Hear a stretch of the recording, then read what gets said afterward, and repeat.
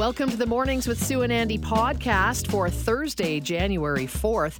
The number of Canadians living with dementia expected to reach 1.7 million by 2050. We discuss the state of treatment and research with Dr. George Andrews, President and CEO of the Alzheimer Society of Alberta and Northwest Territories, during this National Alzheimer's Awareness Month. What changes are coming to the federal taxes we pay in 2024, and how will Canadians be impacted? For some answers, we chatted with Daniel Rogozynski, Master of Accounting Co-Director in the School of Accounting and Finance at the University of Waterloo. And making your mental health a priority in 2024 could be the first step to a successful and prosperous new year. We check in with Karen Gallagher-Burt, mental health advocate and social worker, to help get us on the right track with our finances after the holidays. What supports are available for those people living with dementia, and what are the treatments that are available these days? Joining us to talk about it as we are underway with National Alzheimer's Awareness Month is Dr. George Andrews, President and CEO of the Alzheimer Society of Alberta and Northwest Territories. Good morning to you, Dr. Andrews. Thanks so much for being with us. Good morning. It's my pleasure, and I appreciate your interest in this important subject. Always. I mean, if you don't know somebody within your own family, you certainly know a friend or somebody else who's got a loved one who's suffering from Alzheimer's. So why is it important that we have, for example, a National Alzheimer's Awareness Month? What is it about this month that's very important for you? Well, I think there's a couple of different points that come into focus under a month that's identified for a particular cause. And in this case, obviously Alzheimer's. And Alzheimer's awareness is actually a catchment for dementia awareness. So there are, in broad strokes, about 6 different kinds of dementias, and Alzheimer's is the largest one, and it captures all of them. But it's important to bring attention to this for a variety of reasons. One is that it has huge implications on people, individuals and families and quality of life, as you mentioned. We just want everybody knows someone who's been impacted directly and indirectly. In fact, our research indicates in Alberta, 1 person in 3 is directly or indirectly impacted by this disease. The other thing is that as our population is aging, it becomes a bigger impact on those individuals as well. And in fact, we're expecting in the next generation, or by 2020 or 2050, that we'll be looking in Alberta alone about a 300% increase in the number of people who are living with a dementia diagnosis. And of course, the related impacts on their families and the healthcare system. Those are big numbers. Yeah, nationally, we're at about 600,000 right now today, and we're expecting that to increase by 350 people per day. Wow. Talk a little bit, you just mentioned it, but the effect of Alzheimer's, we're talking about that specifically, on the healthcare system. Well, as you can imagine, let me put it into different framework. We know that most people prefer to live with these kinds of illnesses at home and in a safe environment, and many of them rely on family members or informal care partners to help them go through their day-to-day lives. And in Alberta alone, from the results from 2020 in our study indicates that there was about 40 million hours of unpaid informal care providers just supporting people who are currently living with a diagnosis. Now, to put that in a different kind of context, that's the equivalent of 23,000 healthcare aides. So if all of those people were descended into the healthcare system at once, it would be a tsunami that would make the impact on the healthcare system from COVID pale in comparison. Wow. Where are we, Doctor, with treatments, that are available and effective at this point to address Alzheimer's? So we're sad to say we don't have a great inventory of treatments directly. So there are, the drug companies are working on a variety of different things, and there's a group of approved medications in Canada and that are used generally around the world called cholinesterase, which and I deliberately stumbled over that so that people could try and repeat that if they're talking to their healthcare practitioner. But really, those are inhibitors to treat symptoms only.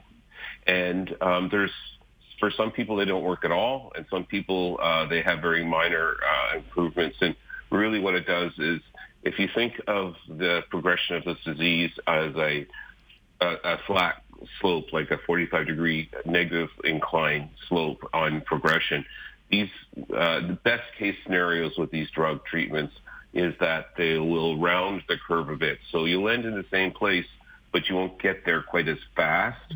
But as I said, the results are mixed. There are some groups of drugs that have been approved for further study in Canada and in the United States and in Europe that are largely called, like a medenimab.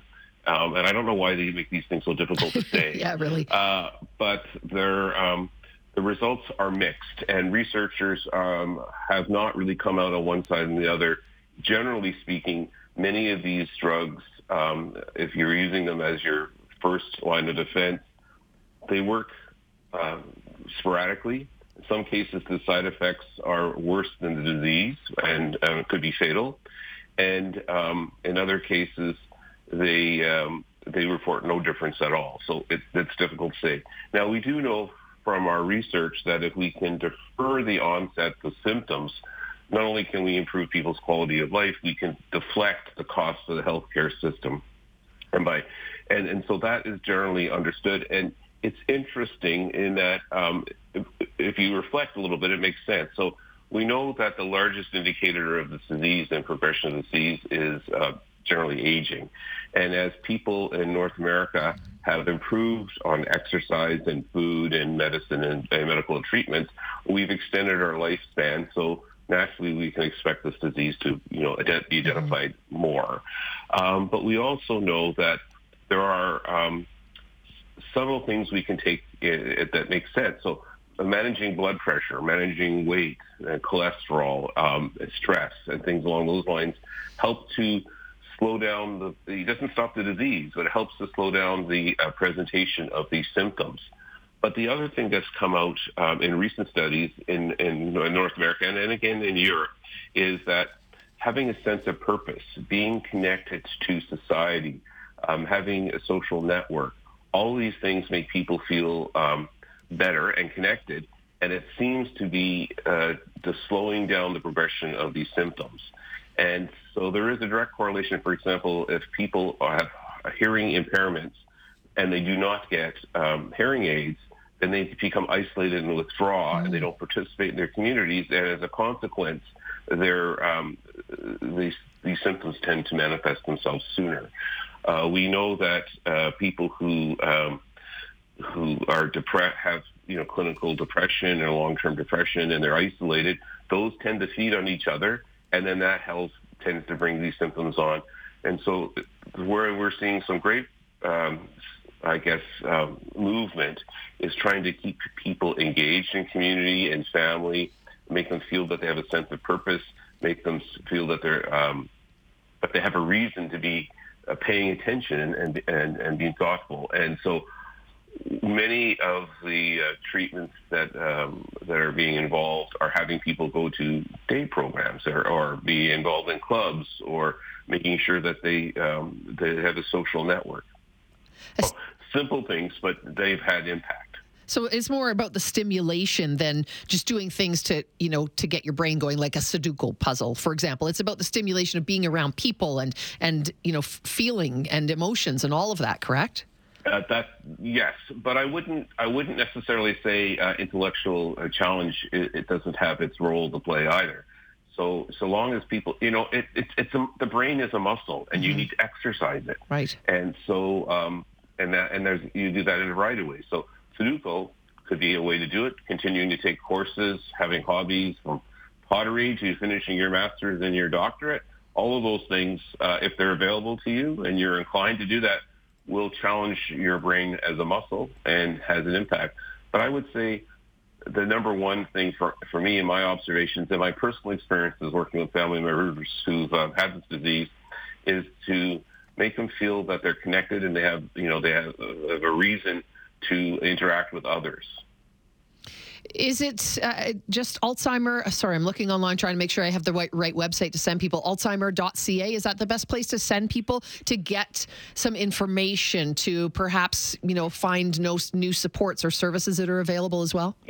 So that's the national website, so Alzheimer's.ca. They're in Alberta. We also have, so you can reach us through the National Association, or you can contact us directly in Alberta, and it's alzheimers.ab.ca. Okay. And so we have online processes.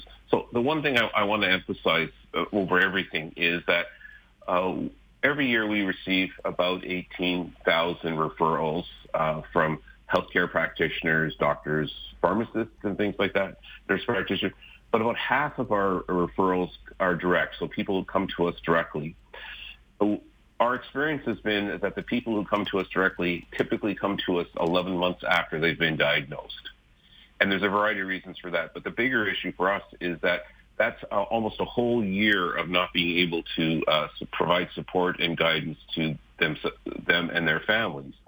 And so it's important for people to feel comfortable reaching out to us. And I think some of our statistics indicate that there's still a stigma associated with cognitive impairment illnesses.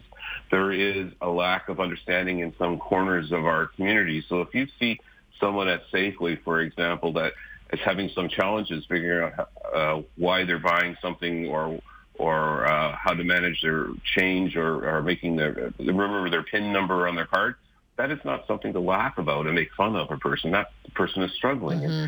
And so you really need to be a little more thoughtful about those people in those circumstances, because it can be anyone. Absolutely. And then, of course, if a person feels some level of stigma or some level of reservation about being out in the community and then they're made fun of, then they just become more and more isolated. And I think it's a question of making sure that people understand that if you're working with someone or you think you have an interaction with someone that seems to have some kind of cognitive impairment, don't argue or disagree with them or tell them they're right or whichever. Deflect them, try to be supportive and helpful, and then that helps people get through that small moment of crisis, and it makes us better people, I think, in general. Agree with you. Wonderful advice. And again, we'll send people to alzheimer.ab.ca. It is National Alzheimer's Awareness Month. Thank you so much for your time this morning. Okay, thank you. Thanks. Dr. George Andrews, President and CEO of Alzheimer's Society of Alberta and Northwest Territories. Taxes and death, the two certainties in life. And in 2024, we can expect some changes to one of those things. Hint, it's taxes. What are the changes coming to taxes in 2024? How will you and your household be impacted? Joining us to talk about it is Daniel Rogozynski, who's a Master of Accounting co-director in the School of Accounting and Finance at the University of Waterloo. Good morning, Daniel. Thanks so much for joining us. Good morning. How are you? Good, thank you. Now, we're glad it's not the death part that's changing in 2024. We'll go with changes to the federal taxes. What are we expecting to happen in this new year?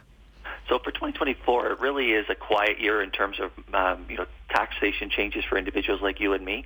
Normally what happens every year on January 1st, they index the personal tax credits and brackets and deductions. A lot of those are indexed, which means basically last year's levels where you can earn a certain amount of income and pay a certain amount of tax, they get adjusted up automatically on January 1st by 4.7% this year. I like to say that means you can make 4.7% more income this year and pay no more tax. So that's a good thing, but obviously the reason they do that is because inflation's out there and you need more money to live.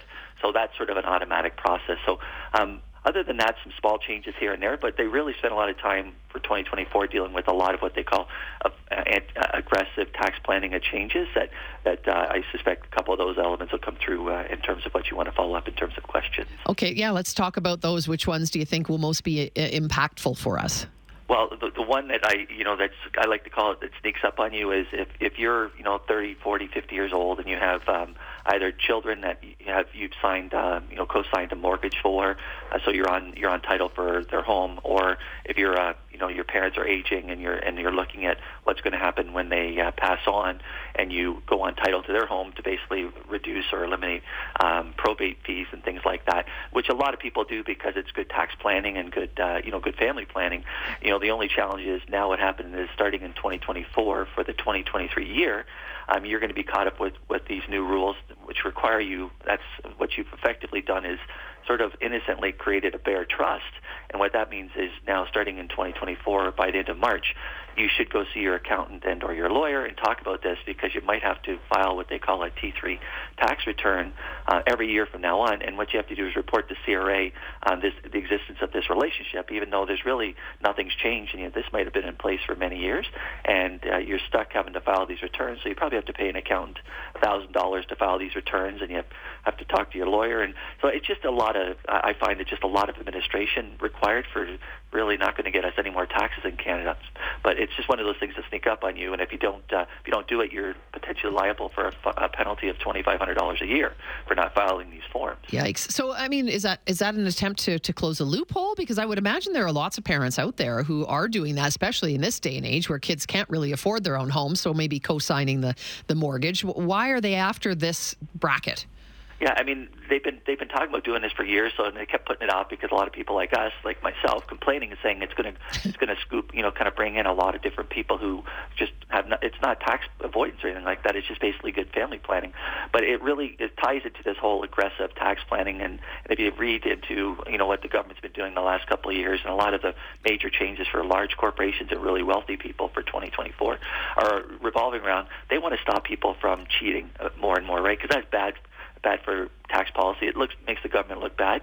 So this is one of those changes that they wanted to make sure that these trusts, the transparency ideas, we're supposed to give them a bunch of information. They're going to put it into their large data models and see if there's people who aren't paying taxes that shouldn't be. So it makes sense in terms of what they're trying to do from a policy. It's a really, really cumbersome, administrative, and be honest with you, time-consuming, wasteful process for the vast majority of people who aren't trying to avoid taxes. Right. They're just trying to do good family planning. How about old age security? Will that be affected in 2024 in any way?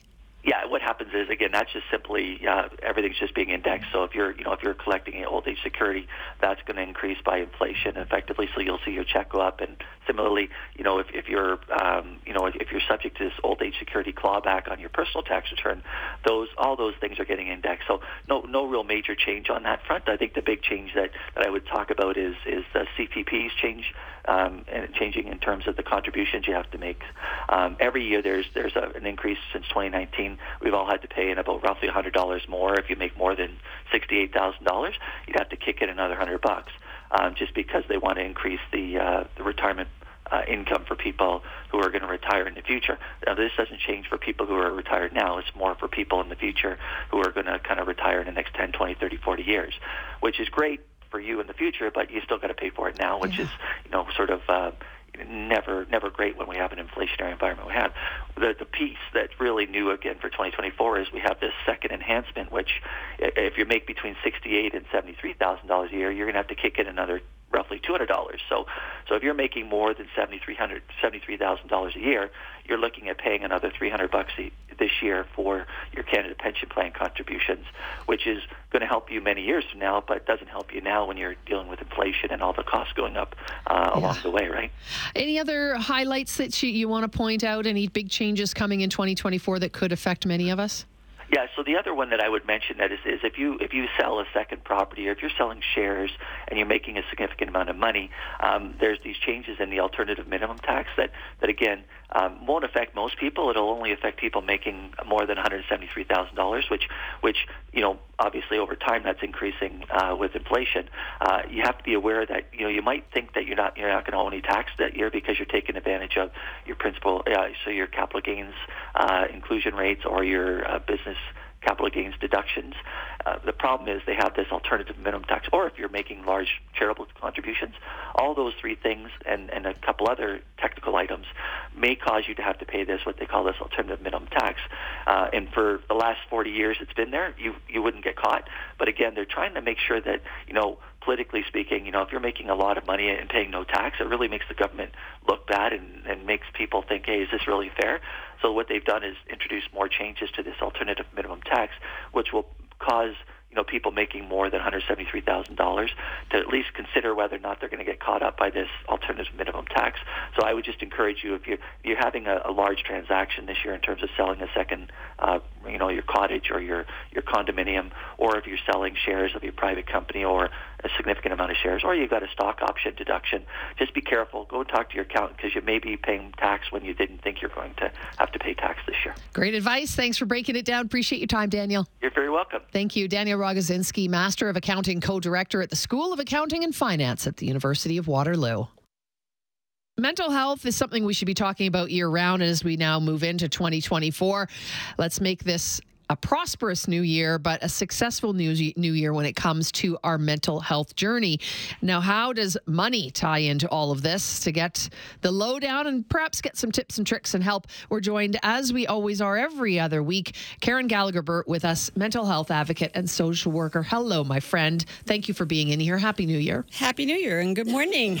Let's talk about money and mental health. Boy, those two things, they can be big separately, but they are even bigger when you join them together. They're bigger when you join them together, and they're bigger when you join them after a spending time of year, such as the holiday season, when all of us, more is going out than's coming in. Mm-hmm. It's true. So how do we even tackle that? Because I'm sure if you have kids or grandkids, you probably overspent. It's just something we do. We want to make sure that they have the best Christmas ever. And now we literally pay for it. Yeah. Did you talk to my daughter? Because there's no grandkids, so I'm like, I think the hard part is that money is almost as much as sex and things like that is a taboo subject for lots of people. So true. And it causes so much emotion for many folks. And I think everybody talks about resolutions in January. I'm not a big fan myself, only because the language of resolution makes it an absolute, it's a black or white. It's either one way or the other. And I think you have to be a little kinder.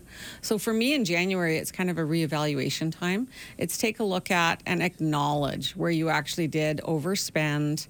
Pay attention to it. You're going to feel guilty of some sort. Doesn't matter what faith you are. Guilt will make its way in. That's true. But then it's a matter of just being honest and then saying, okay, what can I do to mitigate this for however long you need to, if it's a credit card bill, but also, what habits can you sort of change gently to get yourself on track for some of these goals? And my big thing is about 80%. Goals are great to have, but if you make it about, I want to get to 80% of that allows you that human failure. Some grace period, grace, 100%, right? Yeah. So I think that's, for me, for January, about money. It's about being honest. And I think, as I'm thinking about what you're saying, and, in my head, sometimes we just like to put our head in the sand and pretend that everything is just fine. And if you look at everybody's life on social media, life is perfect for everybody else but you. And that's not reality, right? No. So we can't bury our head in the sand, especially when it comes to money and finances. Yeah. So acknowledge that maybe there's a problem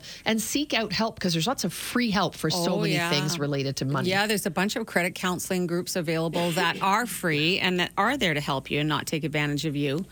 So for me, what's really critical is, who are the experts that could help you with this?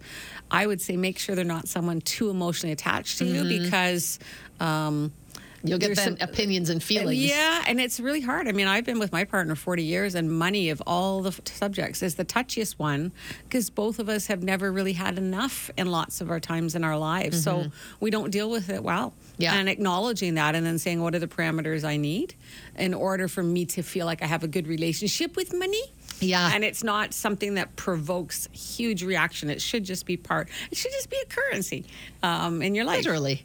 Honestly, doesn't that make sense? Isn't it funny how it does? It can provoke and evoke so much between people who love each other, and between people who don't even know each other. I mean, it truly can be the root of all evil. And I think I've noticed this when I did some clinical work. I noticed that couples particularly fought about 5 things. They fought about kids, they fought about chores, money, sex, and in-laws.